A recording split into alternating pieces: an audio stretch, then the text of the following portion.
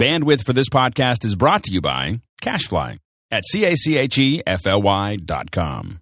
This episode is brought to you by Squarespace.com, the fast and easy way to publish a high-quality website or blog. For a free trial and 10% off your new account, go to squarespace.com/TWIP.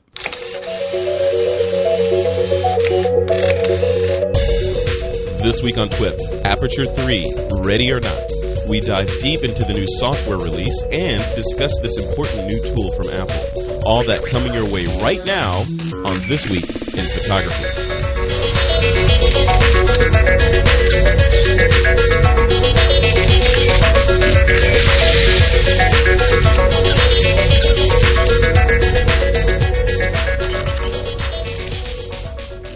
This podcast is brought to you by Audible.com, the internet's leading provider of audiobooks with more than 60,000 downloadable titles across all types of literature, including fiction, nonfiction, and periodicals.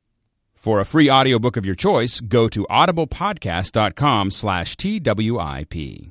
Welcome back to another episode of This Week in Photography. I'm your host, Frederick Van Johnson. Today is a very special show, and I know I say that every week, but this is really a very, very special show because a piece of software was released into the photography universe several days ago that is very important to advanced amateurs, and professional photographers. And that is Aperture 3 from Apple, of course. So we decided to take this opportunity with This Week in Photography to talk about that release, and we've assembled some folks that have some really deep knowledge on the software. First up is joining us again on the show is Mr. Derek Story. Hey, Derek. Frederick, great to be back. Thank you for coming. Like I was saying before we started recording, you will be serving as the adult supervision on this show. So that's right. That's right. Because everyone knows that you're a trainer of this stuff. You train on Lightroom, you train on Aperture, you train on iPhoto, photography. Bridge. Yeah, Bridge, everything. So you're in a unique position, I think, to help us understand what the deltas are between the two, and not let this get into a mudslinging fight. So, perfect. I'll try to keep you and Ron from, locking horns there. Thank you. And speaking of Ron, Mr. Ron Brinkman, coming from Southern California, is on the line. Hello, Ron. Hey, how are we doing? We're doing really good. Now, I heard a rumor that you were on the beta for the software. Is that correct? I can neither confirm nor deny the fact that I've been playing with it for. So, presumably, because I've only been playing with it for literally 2 days because I was in Macworld, you've been marinating in the software, so you can tell us the good, the bad, the ugly from a beta tester and now a final user perspective. Yeah. I mean, I have a sort of my workflow is probably somewhat specific, and there are definitely pieces of it that I never bothered to go into very much. Yeah. But certainly there's areas of it that I can talk about quite a bit. Perfect. And then finally on the show, Mr. Joseph Lenashke, who's also the guy behind ApertureExpert.com, Joseph, you just launched that site a couple of weeks ago. How timely. I know. What a coincidence. Yeah, what a coinky-dink. I wonder how that happened. But that's good. So you want to describe the site for us real quick before we move on? Sure. It is a new site that I started just at the beginning of January, and basically it's a kind of a tips and tricks place for Aperture users. I've been over there. It's fun. Oh, thanks. Yeah, just trying to post some fairly regular tips up there. Kind of detailed workflows and techniques, and have ebooks up there for sale, and just a basic all-around Aperture-specific support site. It's been really popular. It's been a lot of fun. Very cool. All right. And with that, let's just jump right in. We've got just a little bit of time, I guess, to squeeze in some 200 plus new features that they're saying. Features are bigger than others. So. Yes, yeah, and such is life, Derek. But having said that, I mean, Apple typically plays this game of we have X hundred features kind of thing. Yeah, there are a lot of new things in this release. Yeah. I mean, when I first started playing with it, I was like, wow, and granted, it took them a long time to do this too. So you would hope that after, because it's been I think 2 years since Aperture 2 was it 2 years? Yeah, 2 years, man. Wow. Yeah. So Ron, you kicked it off. So you played with the app. when the final release hit, what's the most important new feature of these 200 for you? For me, it's the image editing capabilities have really been dramatically increased, and especially as the localized brush control. You pretty much can paint anything on or off of the image in a much more kind of general purpose fashion than you could do in Lightroom. And I've been in and out of Lightroom too as well. And Lightroom has a lot of nice brush controls, but you're sort of limited to what they choose to let you use on a brush, whereas Aperture has done it a little more general purpose, where pretty much every adjustment can be attached to a brush and can be brushed on or off. So that's the thing I'm finding myself using most, I would say. And we should go into a little more detail about sort of some of the specifics of that. The other thing I would say is that the just kind of the workflow organization stuff has just been cleaned up a little bit. Aperture had some weirdness, I always felt, with kind of just conceptually the differences between folders and albums and sort of how they laid some of that out. And they just seem to have made it feel a little bit more intuitive. So, there's that. There's big features we'll go into with the faces and places, the geolocation stuff, and the facial tagging as well. We'll talk about those in a second. Yeah. But yeah, for me, it's the adjustment stuff. I would say that's the biggest thing for you. Yeah, stepped up. Derek, is that the same thing? Is that the biggest new feature for you, or is it something different? Well, it's a biggie. I like it a lot, and I'm really glad it's there. And I like the way they've done it, even to the point of giving you like an intensity slider in in your adjustment panel, so you can kind of even fade the control after you've done it. I think it's really well done. But there's two other things I really like in addition to that. One is the video, handling of video, because I was running into a problem where I was getting, anyone who's been reading my blog over the last year or so, my workflow had been fragmenting for a couple of reasons. Part because Aperture wasn't supporting some of the cameras I used, the RAW. Yeah. And the other part was the video was fragmenting it, And so now being able to bring that all back together in one environment and even do a little trimming and output on top of it, I think that's huge.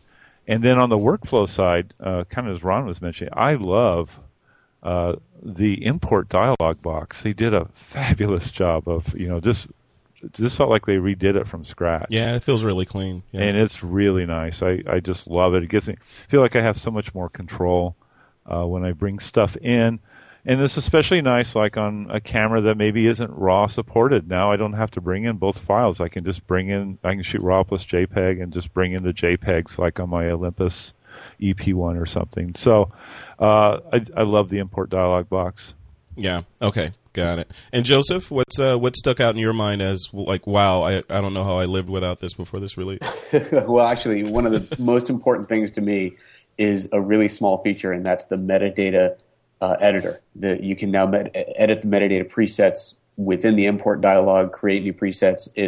That's phenomenal. I mean, it's just one of those things that's been lacking desperately, and I'm kind of a metadata freak. I really keep clean metadata, and so having that in there makes that so much easier to do. Okay. That and then the new library structure where you can switch between multiple libraries and import and export pieces into standalone libraries, and it means that you now have a multiple computer workflow within Aperture that is easy and actually works, whereas before it was a bit of a nightmare. So that's huge, huge, huge. It actually means that now I can reasonably go out and buy a desktop computer and still work on my laptop on the road and not have to worry about all the workarounds. Gotcha. So from my perspective, being a Lightroom user right now, so of course I'm looking at the two apps and I'm wondering what the deltas or what are the differences between the two. And I checked out the non-destructive editing on the Aperture 3 side versus, what I've become accustomed to on the Lightroom side and all those things. And the broad stroke main differences that I've seen in the apps, of course, there's nothing new. The books, of course, the places and faces and all that stuff. And what was the other big thing? I think that, within the non-destructive edits, you can, Ron, I think you can, or I'm pretty sure you can load pretty much any of the develop module controls or any combination of them into a brush in Lightroom and paint them on non-destructively.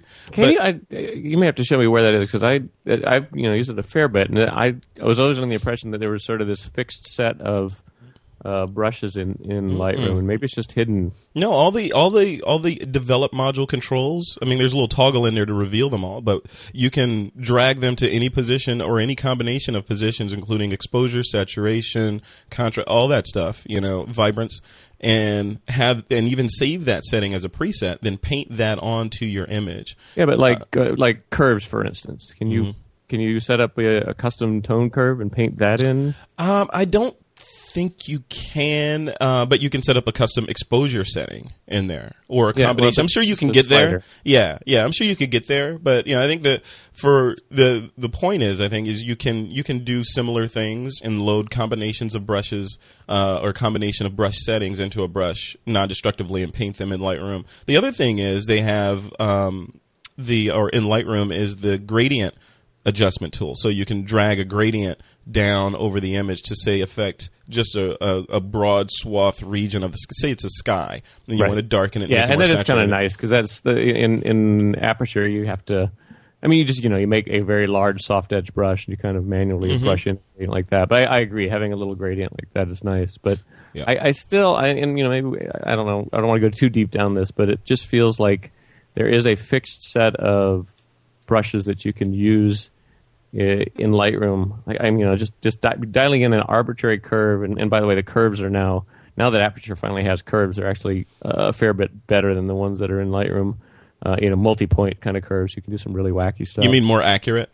More accurate, yeah, because the Lightroom curves are kind of, you really only have there's sort of like 3 hidden control points on there. You can't do a curve that sort of seesaws up and down across the center line or something like that. Yeah. But you can put in any kind of arbitrary curve, and the curves you can actually extend into the zoom into the shadows or up into the super whites of the curve, of the image, and do stuff like that. Yeah. But that's a good example of one of the adjustments that is just standard adjustment on Aperture, and so you can brush it.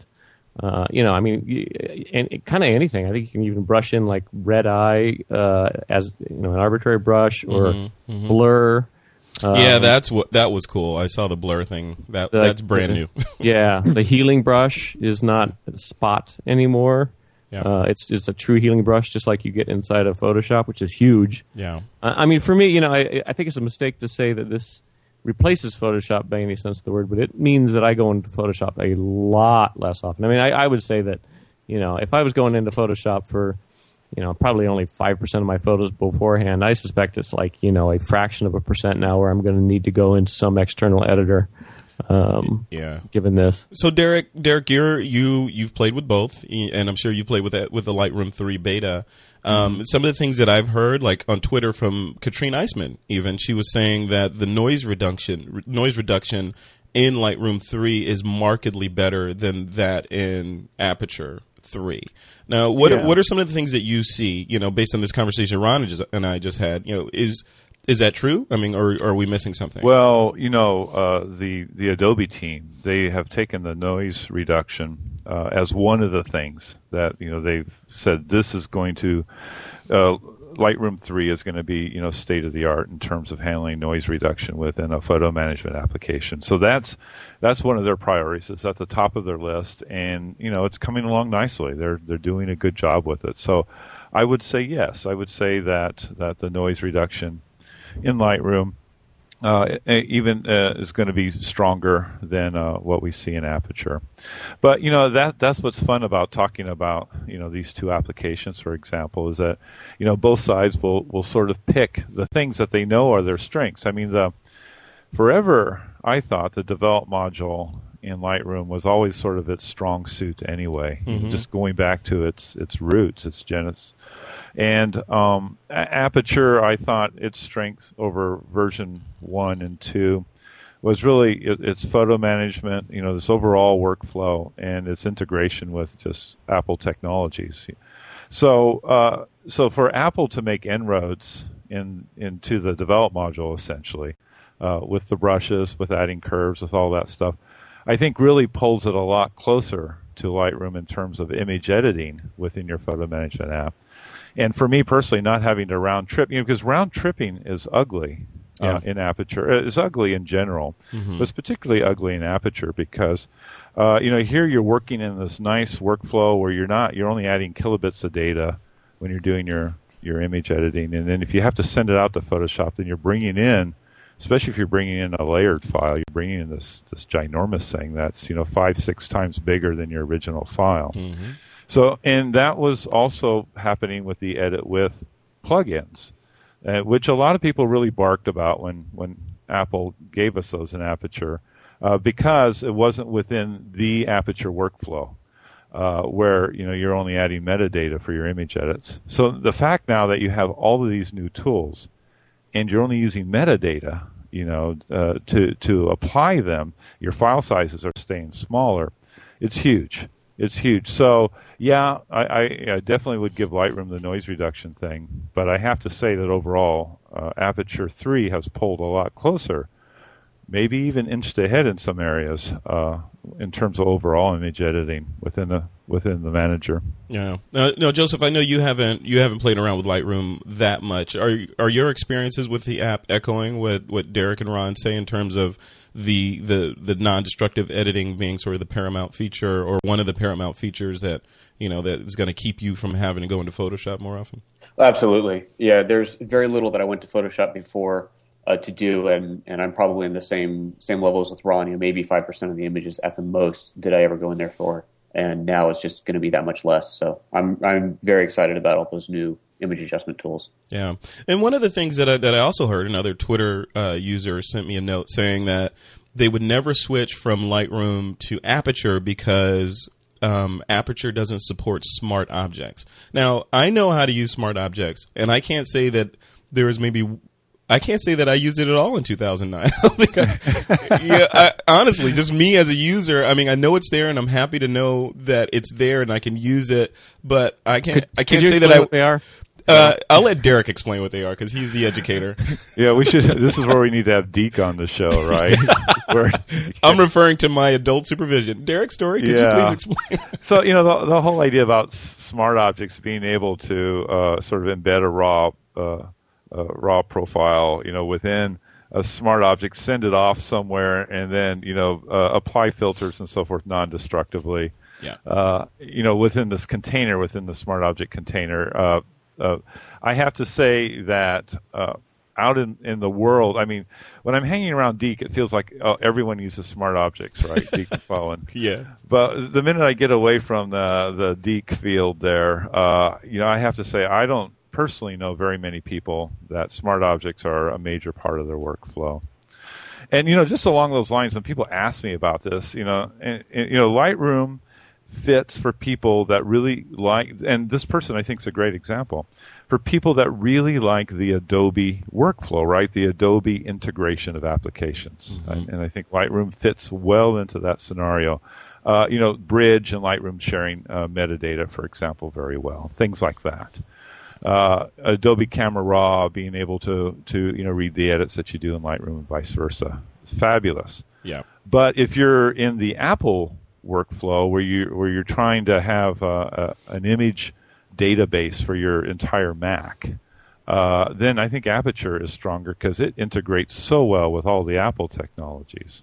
Yep. And it can in its own way sort of round trip with the other stuff too, especially since Leopard and Snow Leopard. So it kind of depends on where your heart is in terms of the other applications that you want to use. Yeah, absolutely. So we're going to take a quick pause right now to give a quick nod to our sponsor for the show. It's Audible.com. They're the internet's leading provider of audiobooks with more than 60,000 downloadable titles across all types of literature and featuring audio versions of many New York Times bestsellers and more. And Audible, for the listeners of This Week in Photography, is offering a free audiobook of your choice.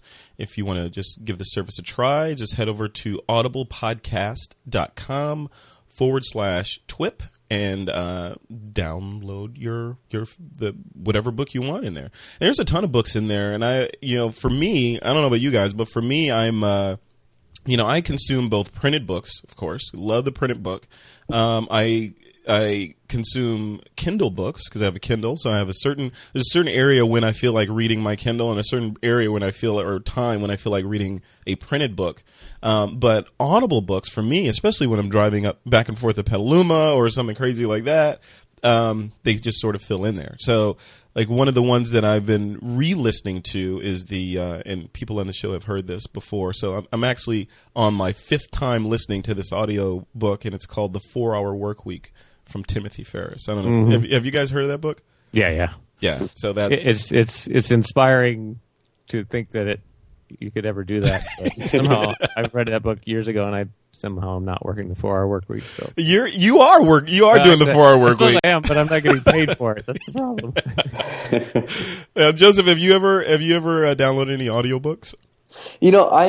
I'm not a big audiobook user because I don't have a commute. And so when I drive, when I am in the car, if I'm listening to something, it's generally podcasts. Exercise time, dude. Yeah. There you go. Exercise. There you go. Hey. I mean, that's the thing. Only thing that manages to get my ass on the bike to get out there is knowing that I can dive back into something. Yeah, I'm listening to this book right now called The Department of Mad Scientists. It's a look into the DARPA, the defense agency. Oh yeah, and it's awesome. It's just sort of this history of how the world freaked out whenever Sputnik was put up, and these organizations that were formed, and nowadays DARPA is just doing all kinds of wacky stuff with robot arms and unmanned cars that drive themselves around the city and all kinds of stuff like that. So. Yeah. All right. So continuing on in our discussion on Aperture 3, the newest release from Apple of this image management software. Wanted to get in. We were talking about before we went into the Audible thing. We were talking about sort of the Apple universe and how Derek, you're saying if you are in that universe, then it makes sense to use Aperture. Now, do you think the release or the announcement of the iPad, for example, is that going to put another nail in this, this overall Apple ecosystem? So if you're using the iPad, or you're using an iPhone, then it just makes sense for you to use this software? Or is there a workaround or a way for people that are using other software to sort of enjoy that same sort of seamlessness? Well, I think there's always a workaround, and it just depends on how much you want to work for your workaround, kind of thing. Yeah. So, but I think what font size work is and workaround. But I think the iPad is going to really add interesting things to this thing, because now as we talked about, we did a whole show on it, and now you have this presentation device that's beautiful and that you can hand to people, and it's going to integrate with Aperture. Not so much for image editing on your iPad, but for reading probably your Aperture libraries and all that sort of stuff over Wi-Fi, or possibly even over cellular. Who knows? So I think the iPad is going to make that integration even stronger. Okay. All right, Ron, what about performance? So again, thanks to Twitter, lots of people have been responding saying it's sluggish. Speaking of Aperture 3, it's sluggish on my machine, and it's never going to win because Aperture or Lightroom is so snappy, yada yada yada. It seems fine on I have a late model iMac and a MacBook Pro, and it seems plenty fast on both of these machines. What are they? Are they on just machines that can't handle it, or what do you think? Probably partially, and probably there are still places that are sluggish. And a lot of my familiarity was during the beta, obviously, and there were certainly times during the beta where it was painfully slow. Yeah. But generally, one of the things they addressed in this release was speeding it up in a lot of places.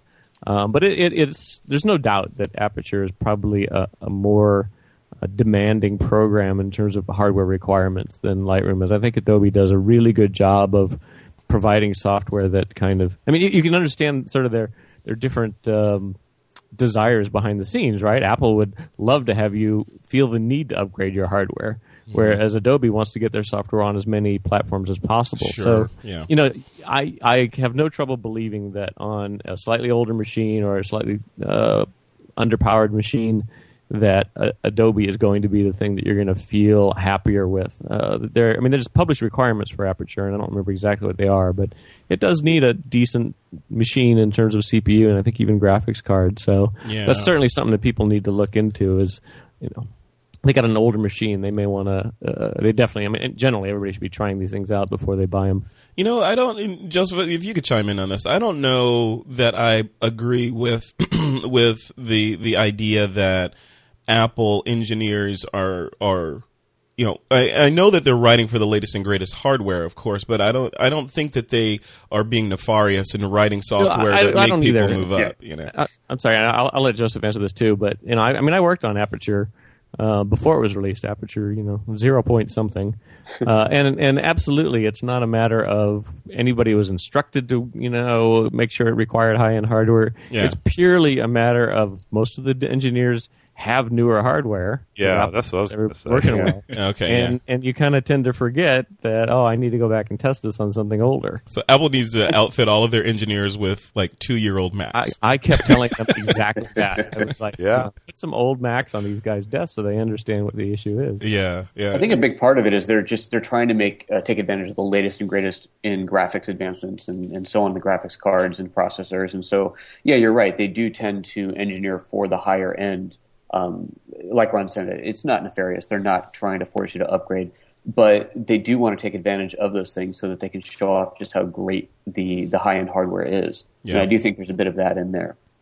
Now, Derek Story, the one of the cool things about Aperture is the plugin architecture that they built into Lightroom or into Aperture 2, and I believe it showed up in Aperture 2, but. The current issue that I see is that in order for plugins to work in Aperture 3, they need to be 64-bit. Is that your understanding as well? So does that mean all the universal plugins that were already written and out there are kind of moot and need to be updated? Well, if you want to run Aperture in 64-bit mode, which is more fun that way. You can access more RAM, all that good stuff. Yep. If you go to one of your plugins, you'll see on the plugin menu that they'll be grayed out and they'll say 32-bit. And so, you can, quit Aperture, go to the Get Info box, check Open in 32-bit mode, relaunch Aperture, and then those plugins will be available to you. So there is kind of a workaround right now, but you're absolutely right where we want to go. And I'm not sure how this is going to shake out, and maybe Ron or Joseph have some insights on this. I'm not sure how hard it is going to be for a lot of these plugin developers to actually upgrade their plugins to work with Aperture in 64-bit mode. I don't know if that's a big challenge or not. I don't. It's not a huge issue. It's mostly monkey work when you're doing upgrading from 32-bit to 64-bit. It's just going back in and changing the types of pointers that you have and everything like that. So I don't expect it to be a major issue. And I would be willing to bet that most of these plugins are going to show up with 64-bit versions relatively soon. Yeah. But I think this is a perfect example of the difference between Apple and Adobe, and why I like Adobe's model of being open during beta. Is the reason why none of these plugins were available at release is because Apple wasn't, putting this out in front of the developers, the plugin developers, ahead of time. And so you naturally have that kind of a lag, whereas, what Adobe does is they're much more open with, we're in beta now, we're going to be in beta for a while, and in the meantime, all of their third-party developers have access to this in the same way their customers do. Yeah. So, it's the Apple way. I'm not a big fan of it. I got burned by it with my customers on the software I worked at there. Yeah. But, it's what they do. Now, do you think, just because they do it, do you think that's the correct way? I know there is no correct way because it's whatever the shareholder-pleasing company wants to do, of course. But, just in terms of in the photography universe and the fact, even when one of the things on my list to talk about was camera support and the frequency of the RAW updates and how Adobe is always like right on it and Apple is lagging behind many months in some cases. Does it make sense and if we could somehow control and influence Apple, would it make sense for them to take Aperture and maybe start doing betas for Aperture 4 so that the plugin, if they're building this plugin ecosystem, those folks could get up to speed faster and people could start understanding that, oh yeah, I want to be using this app? Or is it the bang for the buck, as all three of us know, having worked there, the secrecy bang for the buck more important? I have my opinions on it. I'm curious to hear what Joseph says too. But I I went through this a lot because we had a high-end visual effects application that, I went to work for Apple because that was acquired by Apple. Yep. We were very tight with our customer base. And when we became part of Apple, that was no longer the case. We could not talk about what was coming in the futures. And, I understand why Apple does this from a marketing publicity perspective for their new hardware, right? If you're able to come out and have all that incredible rumor mill that was churning before the iPad and everything before that, the amount of press they get versus, free press they get versus what they would have to pay for is enormous, right? And so I totally get that for hardware, why they do that. I just don't think for software, and especially for professional-grade software, it makes anywhere near the same amount of sense. I think it's just it's a corporate culture that extends to everything, whereas what they need to do is sort of understand that there's a time and a place for it. But I don't know, what do you think, Joseph? You were on the marketing side of things. So yeah, absolutely. I agree with you, but I don't split it out as hardware, software. I lean towards more the pro versus consumer. I think that the secrecy behind the consumer products, especially things like iPhone, iPad, iPods, and then all the consumer software is critical. It's what, like you said, gives them all that free marketing. On the pro side, though, I completely agree as well that it doesn't need to be that way. It really should be more open. I've seen major studios trying to make big decisions on something like Final Cut. Are we going to buy Final Cut and 100 new Mac Pros, or are we going to wait, or are we just going to switch over to something else because we have no idea what's coming from Apple? Yeah. And when you're talking about $1 million or $10 million budget that has to be spent by the end of April, or at least has to be allocated, and you don't know what's coming, it can be hard to make those decisions. And I do think it's to the company's detriment to do that. Yeah, but I agree. But a 2-year development cycle for Aperture, somewhere in there they could have sent up a flag or a flare saying, "Hey, we're not going to kill this piece of software." So, exactly. Something like that. Yeah. There was so much talk from people that, as early as the middle of last year saying, "Gosh, if there's not a new version of Aperture pretty soon, I'm going to switch to Lightroom." I'm sure there are a lot of people that did that. I mean, a lot of people did do that. Yeah, absolutely. And until I sort of was made aware that there really was something new coming. I mean, there's features in here that I remember working on. So, it's been a long time coming. And I know that they didn't intend for this to be a 2-year development cycle. There was a lot of stuff that they realized they had to go back and rework.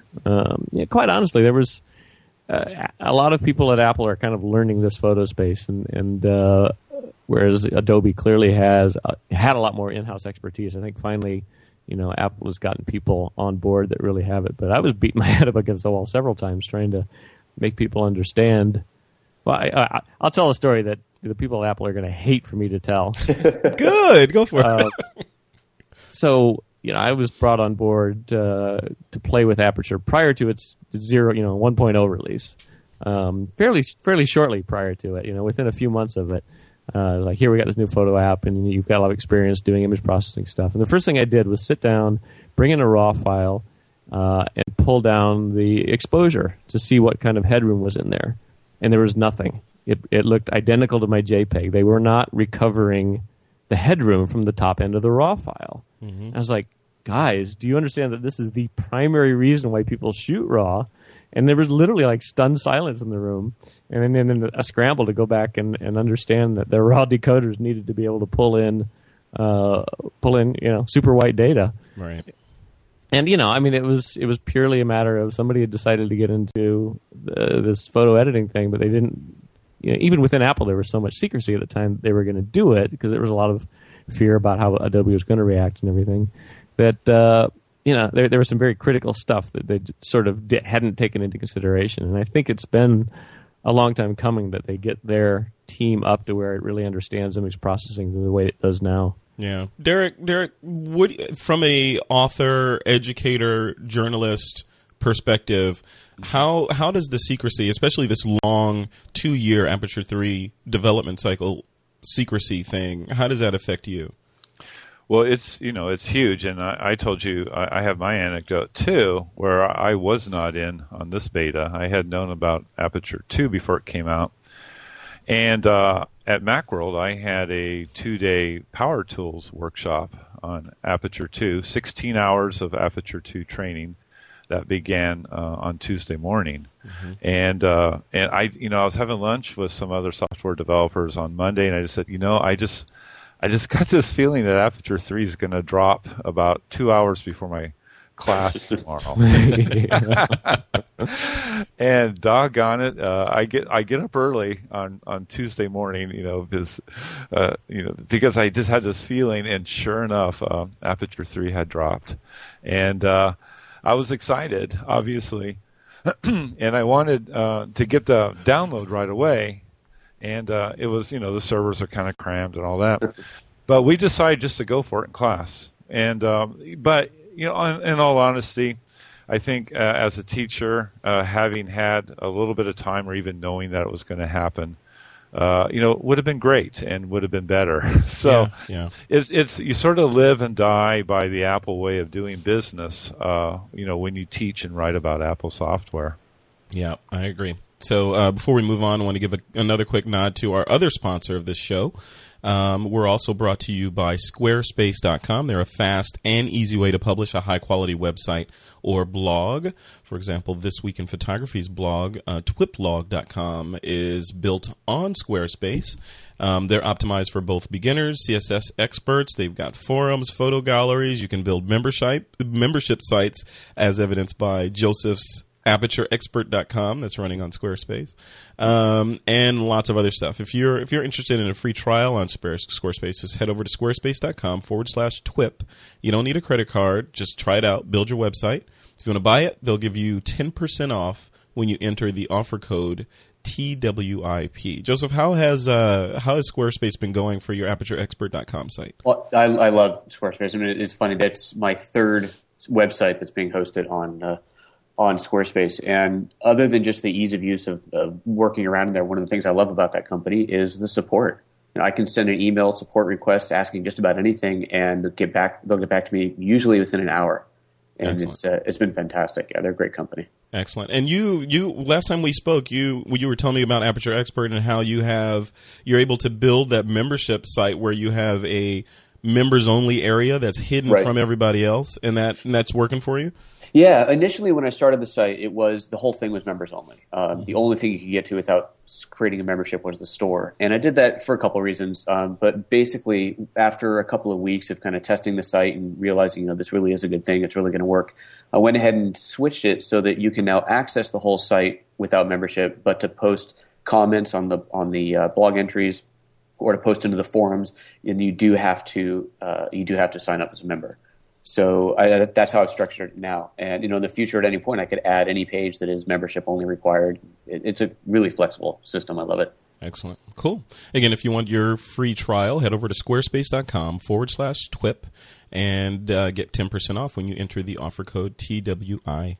All right, continuing on in our discussion about this new software, Aperture 3, wanted to talk a little bit about two features that are, I'd say 2.5 features that are in Aperture but not in Lightroom. And those features, or 2.5, are books, of course, the Faces/Places feature, and slideshows. And that's the 0.5, because Lightroom has slideshows, but Apple has some crazy slideshows in it. So first off, on books, Joseph, you've had some experience with this, and lots of people that are using the books feature, or we're using it in Aperture 2. How do you, in your opinion, how has the books feature evolved? It's the first part of my question. Sure. Well, the big thing right now is the plugins, right? The plugins to the big printer, the big book printers. So like Graphic Studio or Leather Craftsman. If you want to do high-end books, and a large part of that is targeted at the wedding market, because those are wedding photographers' dreams, those amazing books that cost hundreds and hundreds of dollars or more. The plugins for that are fantastic. So now you have the ability to create your book directly within Aperture and upload it straight to their servers. It's a huge job, big time saver for anybody doing this. Yeah. And couturebook.com is one of the plugin providers in there. They make those crazy boutique style books, which are amazing. Absolutely. Yeah. Okay, now, Derek, you've played with the books and you've been training people on book creation in Aperture. Is it better? Is it faster? Is it quicker? Or is it the same as Aperture 2? Well, I haven't seen that many differences. I haven't played with the books in Aperture 3 as much as some of the other features. But I have to tell you that books in Aperture are fabulous, because what a lot of people don't realize is that really what you have is a layout tool, a pretty sophisticated layout tool, right there in your photo management application. And a lot of stuff that I do, I never isn't really making books. One of my favorite projects is I make fine art note cards and print them out myself. I do all the design in the book layout tool. I just create a custom template. You can save them. You pull images in from your Aperture library. You have that whole ability to work fluidly, just by adjusting the image while it's in the note card or whatever, and then print them out on my Epson printers.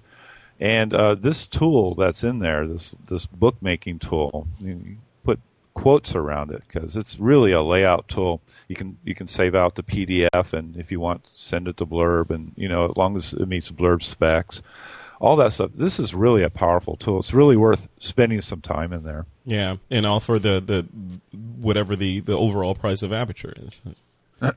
So what about $199? Yeah, it's $99 for the upgrade, right? $99 for the upgrade. Okay, Ron Brinkman, faces and places. Describe what these features are first, and then let's talk about if they even make sense for an amateur or pro.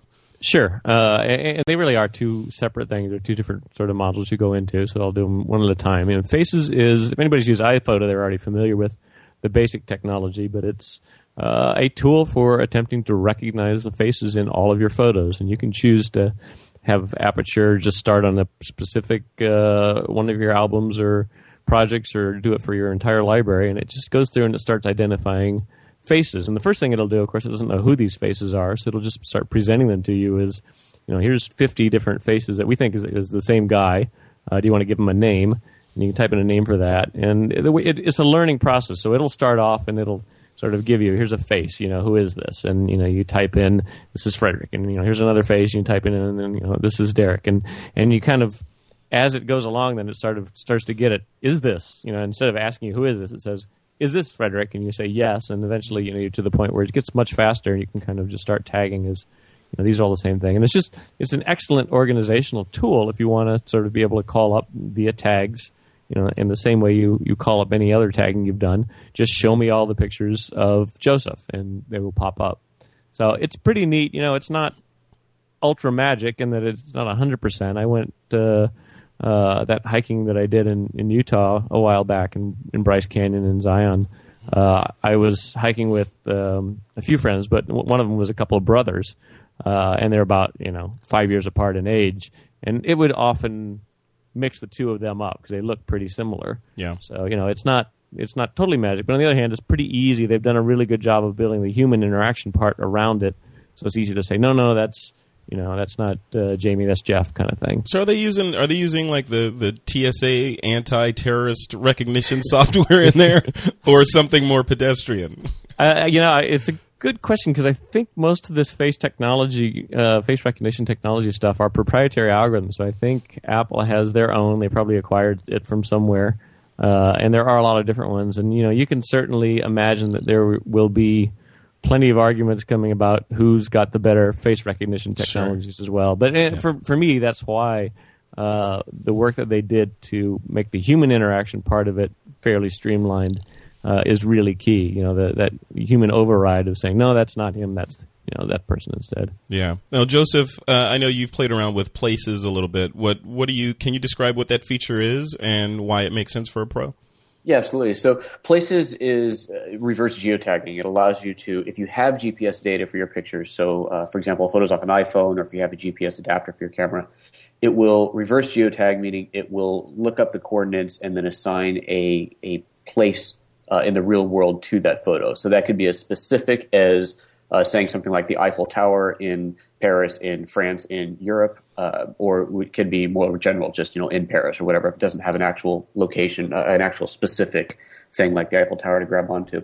But you can also manually do it. So if you don't have any geodata, on your camera or with you, then you can just drag a collection of pictures onto, London. These pictures, this is my vacation in London, just drag it on there. Mm-hmm. And what's really cool is then when you're looking at the map later, you step back and look at the map, you can see at a glance where all your photos were taken from your entire library if you've tagged the whole thing. Yeah. And yeah, it can be a very handy thing to say, I'm going to this part of Africa again, and I want to go see all the pictures that I took on my last 3 trips there. And you can just immediately pull them up from no matter where they are in your library. Yeah. Yeah. So any kind of location scouting or just getting ready to go on a trip that somewhere you've been before, it can be a very, very cool way to look at stuff. Yeah, I think that feature will really come into its own when GPS technology becomes just sort of mainstream in all the digital SLRs. Well, absolutely. Right now, you can use your iPhone, right? If you have an iPhone, because that has a GPS in it, and you can sort of match where you took an iPhone photo to your other photos. Is that exactly? And it works really well. It's very, very cool. So I tried it out when Aperture 3 was announced last Tuesday. I was actually up in San Luis Obispo, and so I drove back home that evening. So I stopped along the way to take a bunch of pictures, and I took photos with both my my Canon and with my little iPhone.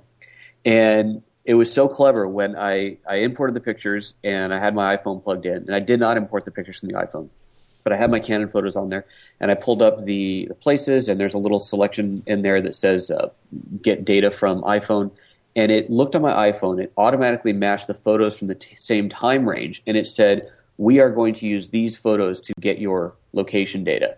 And that really surprised me. I thought I was going to have to pick it manually. And I said, okay, clicked OK, and boom, there were all of my pictures matched up. It's just very, very cool. That's great. That's great. And Derek Story slideshows. And I'm throwing this one to you because I wanted to have you sort of talk about the differences between Lightroom slideshows and Aperture 3 slideshows. And I know this is, and I preface this with we're talking about Lightroom 3 beta, which is, yes. We haven't seen, I'm sure we haven't seen half of the features that are going to be in that thing when it launches. And Aperture, of course, is shipping now. So, we're not doing apples to apples here. So what do you think? Well, especially half of the features now that they've seen Aperture 3. So. Yeah, I saw some lights on at 2 a.m. at downtown at Adobe the other day. Well, I mean, the two biggies are, as I mentioned earlier, bringing video in. And you can also bring in audio, too. So Aperture 3 allows you to manage your stills, audio, separate audio files, and video files. And I did a test just walking back to my hotel on Tuesday night. I had the T1i with me, and I just shot some 720p video with it, and then I went back to the room, and I had it. I was boning up for the next day of class anyway, so imported the video into Aperture. It was very easy. It's just you have complete control over what you import in the import dialog box. You can either exclude the video or only bring in video or bring it in with everything else. It's really nice. Yeah. And then what you do is essentially your video editor, so to speak, is really create a slideshow. The slideshow is sort of that environment. And I think the original thinking was with video, and it's going to be very interesting to see how this evolves, by the way. I think the original thinking was that we're going to let people manage their video. That's great. And we also, the vision, I think, was integrating video with still photos, things like, and using the Ken Burns effect and so forth, to really create these killer slideshows. But the thing about it, for a lot of us, video is part of our journalism.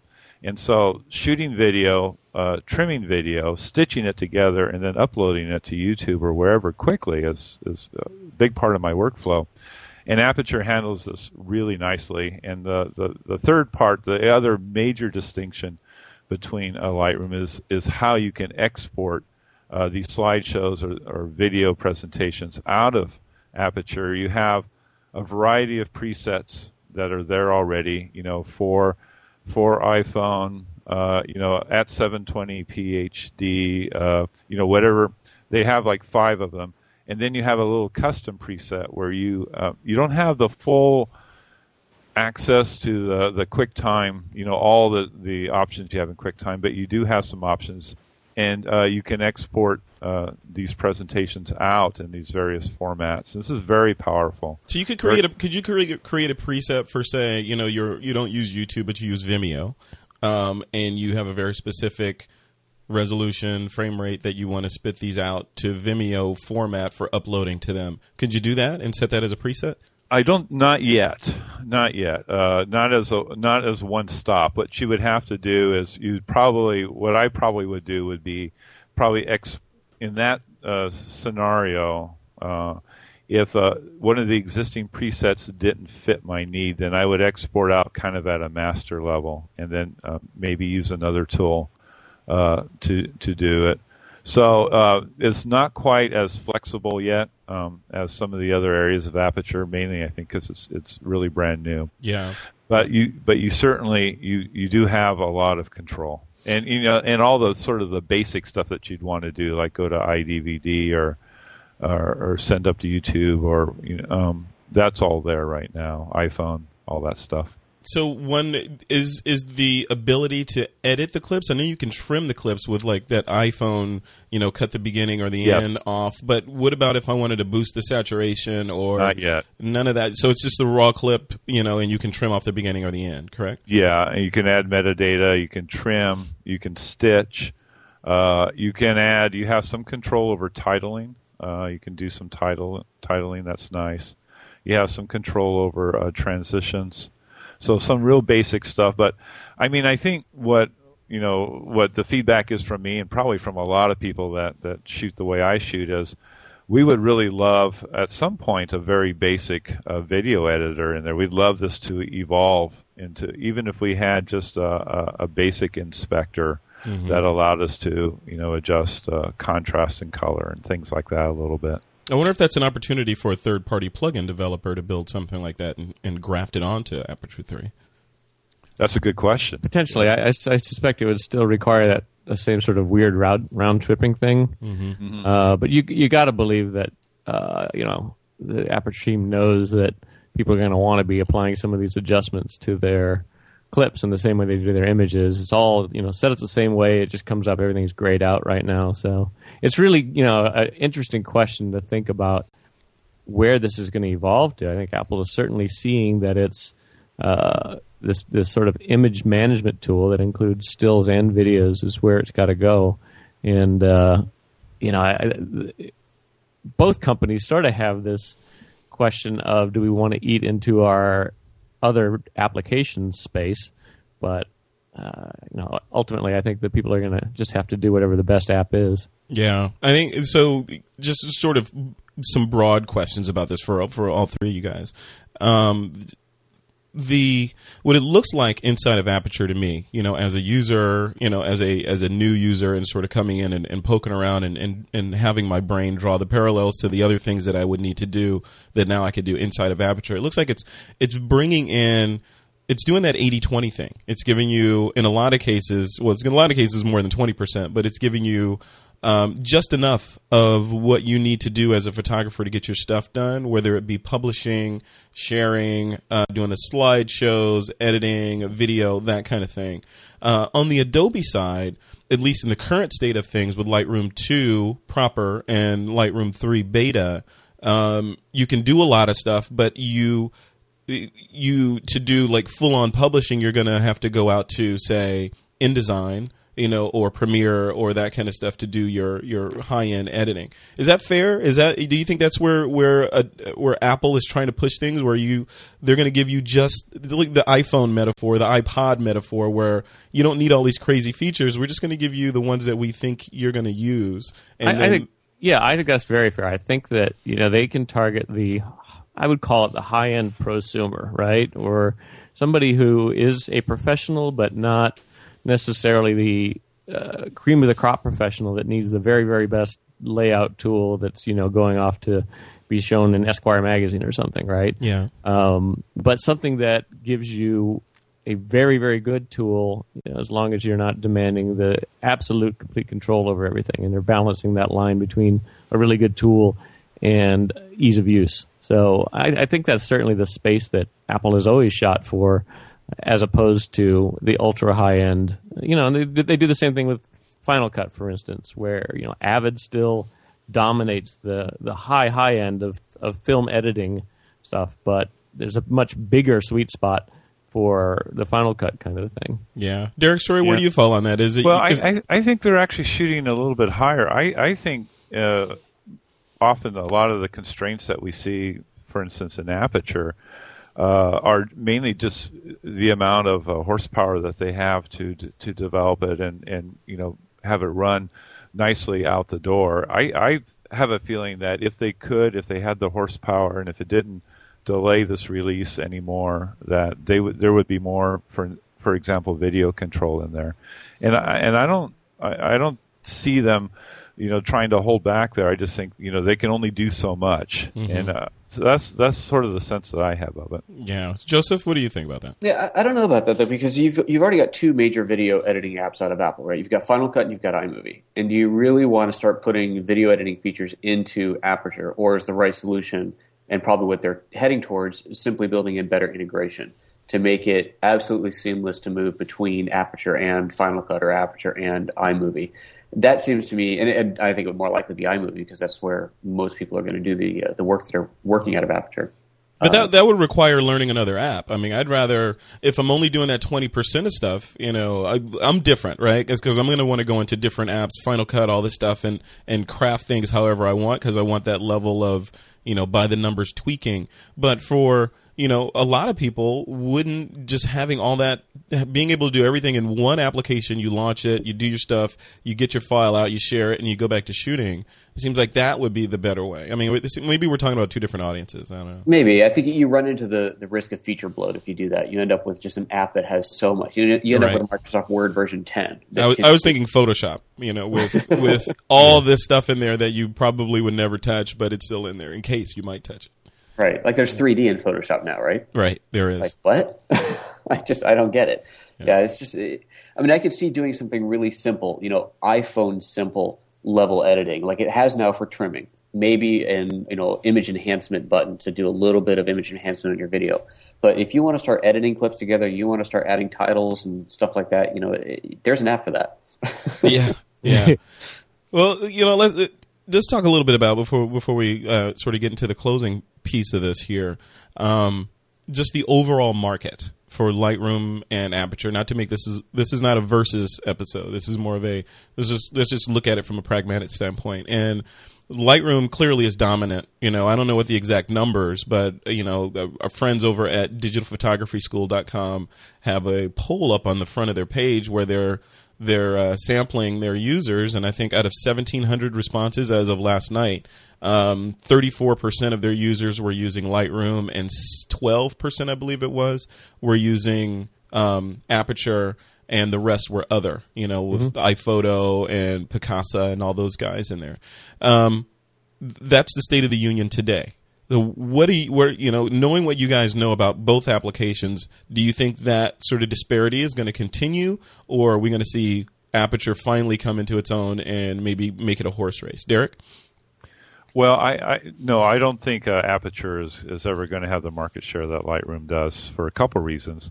One is Lightroom runs on both platforms, and when you're in education, that's huge. Not having to dictate what computer people have in class, So I think that's a huge part of it. I think the fact that Adobe does a better job with their raw profiles, turning them around quicker, supporting more cameras, I think is also a big advantage. But having said that, I don't think Aperture needs to have the same market share as Lightroom in order to be successful in its own right. And I think its numbers will improve, but I think Lightroom's going to continue to dominate. Okay, cool. Ron, what do you think about that? Yeah, I agree with Derek. I guess the question is, does it really matter? I mean, I think we're all Mac users here. Clearly, we're on a platform that's only, depending on how you measure it, 10% of the market, maybe, sometimes less. Yeah. That certainly doesn't bother me. I think the only concern, and the same thing for, you shoot Nikon. I think Canon's got a bigger market share. Does that bother you? I think the only concern would be if the market share was so small that we didn't think it was going to be something that would be continued, right? Correct. Because it had dropped to so small. But I think once you get to a critical mass level of, there are plenty of users out there, I don't think the market share question is really impactful to, a decision I would make about which thing I would use. Okay, great. Joseph, what do you think about that? I agree. It's right. The market share will always be bigger for Adobe just because it does run on both platforms. And that's really what it comes down to there. As far as people switching back and forth and which ones people prefer, they're always going to leapfrog, right? They're always going to leapfrog, and the next version of Lightroom will have some surprises undoubtedly. Is it going to get faces in places? That's a pretty big thing to jump towards. So if that's a feature if those are features that you find critical, I don't see Adobe coming up with that, but maybe they'll surprise me. Yeah. I think the killer thing for Adobe would be to add books into the application, because at least on the wedding photographer side, because that's what they all, just to make it easier and more seamless to create books right out of your photo management application would be nice. Okay, let's jump into some listener questions real quick before we close this out. The first question is from a UK listener. His name is Lloyd Yeston. He says, now that Aperture 3 has the Places feature, I would like to start shooting my images with a GPS adapter to make full use of this feature. I've tried searching the web for an adapter, but haven't really found anything. Is there an adapter that you could recommend? Joseph, you've done this, right? Yeah, absolutely. So there's a lot of different solutions here. If you're a Nikon shooter, you're actually in a better world here, because there are third-party GPS adapters that you can plug, attach to the hot shoe your Nikon, plug right into it, and it captures the GPS data as you go. It's fantastic, and it's one of those things that as a Canon shooter, every time I talk to somebody at Canon, I tell them that this is a severely lacking feature, and they go, "Why would anybody care about GPS?" It's unbelievable. I've had that conversation many times. But anyway, so if you're not a Nikon shooter, then what you can do is, well, I already talked about the iPhone, so you can shoot with your iPhone, but to keep that accurate, you really do need to snap a photo with your iPhone at the same location. So if you're driving down the coast and you're going to stop the car 10 times, that's easy. If you're on a photo walk and you're, going to take 100 pictures over the course of a mile, that's a little bit harder to do. But the best solution there is either a third-party GPS receiver, just a little, you can get them for under $100 now. You attach it to your backpack, you turn it on, and it just records your position every 5 seconds or something. And then Aperture has a fantastic interface to take that GPS log off of the device and then marry it to the photos. You basically just take one photo from the collection, say this photo was taken here, and it automatically positions everything else for you. If you don't want to spend the money on that, what you can also do is get a piece of software for the iPhone that actually records GPS waypoints, just the same as a dedicated piece of hardware. The only thing is, of course, it's on the iPhone, so it has to be the frontmost app running, and it will kind of chew through your battery. Yeah. But if that's not a big concern, and you don't want to spend $100 on a dedicated thing, then it's a great way to do it. And then it works the same way. You just pull the log off, probably email it to yourself from the app, and marry it up inside of Places. Yeah. Derek or Ron, do you have anything to add to that? Yeah, well, I'll just say the one that I had experience with was a device called the AMOD, AMOD. I think I had the 3080, but anyway, it's a GPS data logger like Joseph was talking about, where you just clip it to the outside of your backpack. Mine was left somewhere in the south of France, so I don't have it any longer. So somebody's taking advantage of it right now. But they're getting pretty cheap. That one is now like $65 on Amazon. I just checked. So it's a decent solution, and I haven't played with it, but it sounds like what Joseph's saying, that it's very well integrated into Aperture for doing that kind of thing. So very cool. The one thing I would say is that if you're doing research on that, the GPS technology continues to change quite a bit. You got to kind of read into these reviews on these devices, because people will really geek out about which chipset they use for the GPS, and you probably want to try to get something that's as modern as possible so the track is accurate. Yeah. Derek, do you have anything to add to that? The only thing I want to add is that, a lot of this depends on what level of accuracy you need. And, as Ron was saying, people really geek out on this. So if you're kind of more in a Places frame of mind, what you really want, basic area of a city or, basic location, and, you're okay as long as it's within 30 yards or whatever. I think most of the commercial solutions work great. The iPhone, actually, I love what Joseph was talking about. The iPhone stream coming into Aperture is fabulous. So, these all work great. If you need something more precise, I think more what Ron was saying, make sure you do your homework so that you get something that has the level of precision so that your expectations are met. Yeah, absolutely. All right. Question number 2 from Zoe McHenry. And Zoe says, that Aperture 3 has been released, but writes, the laptop I'm currently using does not meet the system specs for Aperture 3. Would I be able to run Aperture 2 on my laptop for when I'm away from home, do my keyword tagging, project sorting, then be able to import those projects into 3 on my desktop for image editing? Also, does anyone know if 3 runs faster than 2?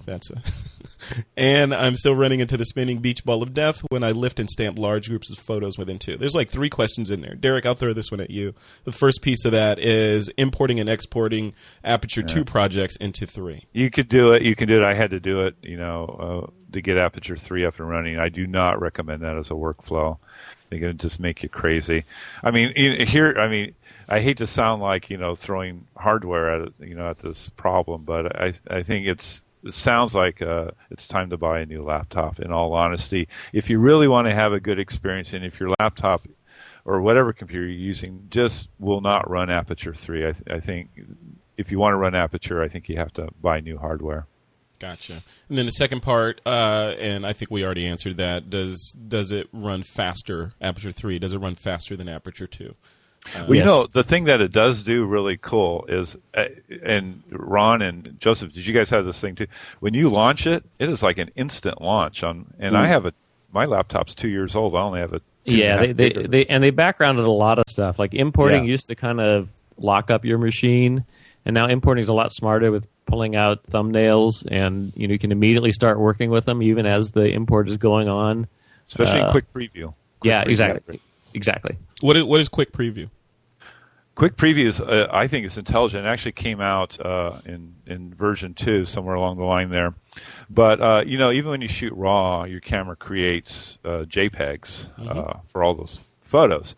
They might not be the best JPEGs in the world. The little thumbnails, unless you're shooting full on RAW plus JPEG. Yeah. This is a little thing. So what Quick Preview allows you to do, you just click on. There's a little icon in the lower right corner. Is the easiest way to turn it on.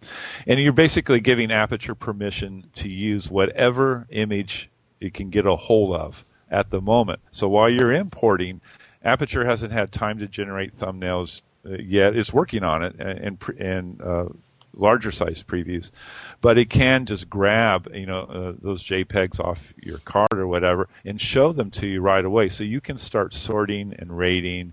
Looking at your images and all that. And then in the background, what it does is it keeps working. Then it'll keep replacing with higher, quality versions of that. First the thumbnails and then the previews that you have set itself. And it does that all in the background. But Quick Preview allows you to get to work right away with whatever Aperture can use. And then it magically does the upgrading behind the scenes. I like it a lot. Very cool. All right, guys, let's jump into the picks of the week real quick. And normally in this segment, we just talk about our favorite, or some notable website, product, service, feature, camera, whatever. But I figured since we're doing a very Aperture 3 focused show, let's just pick your favorite feature from that application. If you had to pick one feature that you would not purchase the software if it wasn't there, which would it be? And we'll start with Ron. Ron? Actually, just because I wanted to work this into the show somewhere, I'm going to give you my least favorite feature in Aperture. The unpick of the week. Yes, just because I want to embarrass them into fixing this. And this is a little tiny thing, but it just drives me nuts. By default, Aperture still has, when you go to crop an image, constrains you to one of these normal aspect ratios, 8:10 or 4:3 or something like that. Yeah. And I'm like, I don't even print anything anymore. So where's the magic in having this constrained thing turned on to some arbitrary aspect ratio? Yeah, you can turn it off, but you have to turn it off every time you go into it for a new picture, and then it seems to remember that you were in that new aspect ratio and reconstrains you to it. And it just drives me nuts because I crop a lot of my images, and you're kind of adjusting it to get the most pleasing sort of thing. And I really don't care about the aspect ratio at all. All I want to know is what am I pulling in and out of the image? What am I excluding and including? So that is absolutely my least favorite piece of the workflow. Is every time I go to crop an image in Aperture, I pull hairs out of my head. But you can turn that off so that you can turn it off, and then you go to the next image and it's on again, and you have to turn it off. So and you go back to the one And you go back to the one you just edited where you turned it off and it's on again, but it's at the new aspect ratio you dialed in, which is, again, meaningless. So this is, folks at Apple, this is a cry for help from Ron Brinkman. They've heard it, but somebody else will hear it now.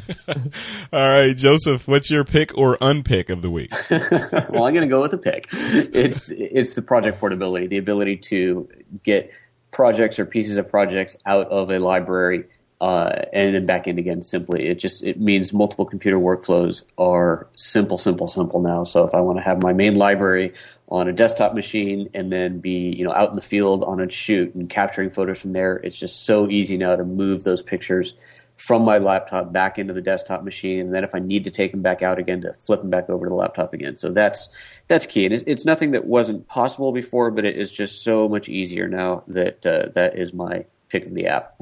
Yeah, I mean, I just to chime in real quick, I totally agree that those little features like that for pro and con, but in this case for a pro, where if you just line up a list of features, it's hard to sort of describe the impact of something simple like the ability to switch libraries just on the fly versus having to quit out and come back in. But man, now that I can do it, it's just so nice, and I mean, it's really strong from a workflow perspective to being able to do that sort of thing. Really and curves. I'm going to throw that one in there too. Right. So happy to see curves. Yeah.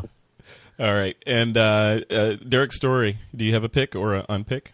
I love all the stuff that Ron Joseph talking about a lot, but I have a pick and then just a quick tip. And the adjustment brushes, though, I just have to. There's just no way to get around how that's going to change my workflow and sort of eliminating so much more of the round tripping that I had to do before. It's that we always taught in class that you could click on the blue car and saturate it, but if you got a blue sky, you're saturating the blue sky at the same time. And now I can just take the brush and work on the car. I think that's fabulous. And then my tip is that if you're not a big faces person, or if you don't think it's something you're going to be using right away, you can turn that off in preferences so that the application, especially if you're bringing in a really large library, if you're moving in, so if you don't want it churning away working on that, because Aperture's got a lot to do when you bring a version 2 library in. I would just turn that off in the beginning and then let it get everything else set, and then if you want to start using faces, turn it on. Excellent. All excellent tips. And my pick is a pick, and it's one little tiny feature in the application that I just like blurring stuff. And now that I can load, in that app, I can load a brush with blur and paint that into selective areas. Because part of my workflow in Lightroom Photoshop is to use a plugin from On1 software called Focal Point, which does something similar. It's kind of like a Lens Baby in software where you can drag planes and do all this stuff. Now the blur brush or feature in Aperture isn't like that. I mean, you can just paint blur into certain areas, but it's a start. So I think that's a pretty cool feature. Derek, have you ever played with that stuff?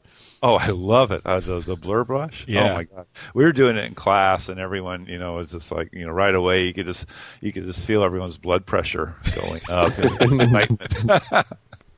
Yeah, it's a really, really cool feature. All right, and I will. So I just wanted to close this show on.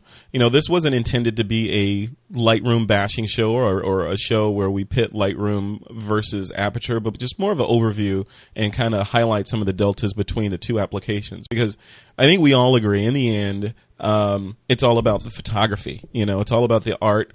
And when someone's looking at your photo, unless they're another geeky photographer like you are, they don't really care what you use to create that photo. So it's all about the end result, and the journey is your joy, but the end result is your potential viewer's joy. You guys agree with that? Oh yeah, I do. Absolutely. Yeah. So with the competition between these two applications, in the end, the photographers win. It's that plain old competition. That's exactly right. I love the fact that they are going to continue to leapfrog each other, and there's no matter which one you're using, there's always going to be that moment of, oh God, should I switch to the other one? And there will be times that you probably will, and maybe back and forth a few times, depending on how daring you are and how willing you are to put up with switching libraries. But ultimately, there's going to be this leapfrog going on, and we win. Yeah, and I would suggest to the Lightroom photographers out there that are looking and lusting after Aperture 3, look and lust. Maybe download the Aperture 3 trial. It's a 30-day trial, but I would hold off on making any purchases until you see the full release of Lightroom 3. Then you can make a really informed decision between the two. Because if you do it now and then Lightroom comes out and there's something in there that you wanted, you have to switch your library back. So just be smart about there's no loss in waiting and playing with Aperture. You may fall in love with it, you may switch, but if your library is already on the Lightroom side, what I'm doing personally is I'm going to wait until I see what Lightroom 3 has for me, and then I'll make an informed decision when I have both full releases in my hand. And with that, I think we're coming up on the end of the show, so we'll go in order. I'm looking at my conference call Skype list here. Ron's at the top. So Ron, where can people find you? On the web is Digital Composting is my blog, and on Twitter's is Ron Brinkman. And actually, I just wanted a couple quick things I wanted to say. Yeah, first of all, I want to give a real quick shout out to borrowlenses.com. This is total.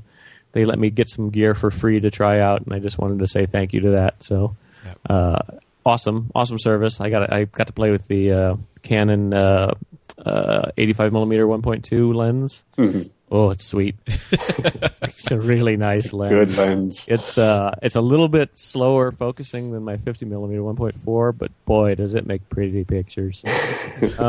And the other thing I want to say is I'm going to be down, and I think some of the other guys too are going to be down at PMA in Anaheim this coming weekend. So a few days after you hear this podcast. So if there's any of our listeners that are going to be down there, find us on Twitter or off the website TWIP-log and send an email. Let me know, and maybe we can meet up or at least say hey or something. Yeah. During that show. Awesome. And Joseph, where are you located? Well, since this seems to be the Aperture episode, I'll go ahead and throw everybody at that site. So apertureexpert.com, and on Twitter is at apertureexpert. And since we're throwing out extras in there, I just want to remind everybody we do have the TWIP weekend workshop coming up this weekend. If you're listening to this on Thursday, you've still got one day. Yeah. We start on Friday, so maybe a little late to book flights if you're coming from out of town, but if you're in the LA area, just go ahead and sign up and come on down. We'd love to have you. It's all down in Joshua Tree. It's going to be a great time. Yep. You and I are both hosting that, so that should be really fun. Real fun. Yep. And Mr. Derek Story, our very special guest host, where can people find you online? Well, everything runs through thedigitalstory.com, so if you want to follow on Twitter, there's a button there you can click on. And I'm going to be in the Low Pro booth down at PMA. I'm the photography evangelist for them, among other things. Yeah. So come by, and I'll show you some of the great gear they've got going right now too, which is a lot of fun. I mean, I love the artistry of photography, but God, I'm a gearhead. Photographers. I have a room in my house that has nothing but photography bags in it. No kidding. And most of them are Low Pro, by the way. Yeah. That's awesome. Okay, and just a general housekeeping reminder about the show. If you want to learn more about this show and look at our show notes and all that stuff, head over to our official website. That's at twiplog.com. All the information on the workshop that Joseph mentioned and show notes and all that other good stuff is located there. We also have a very vibrant and active Flickr community with almost 100,000 images generated by almost 10,000 users that you can just search for TWIP or This Week in Photography on Flickr to find that. And we link to it also from TWIP-log. And also, we have a brand new Facebook page, so be sure to check us out there and become a fan of us, and you'll be updated when the show releases and all that good stuff. And if you're looking for me, Frederick Van Johnson, you can find me on my blog at frederickvan.com or on Twitter at twitter.com/Frederick Van. And with that, it is time to take that lens cap off.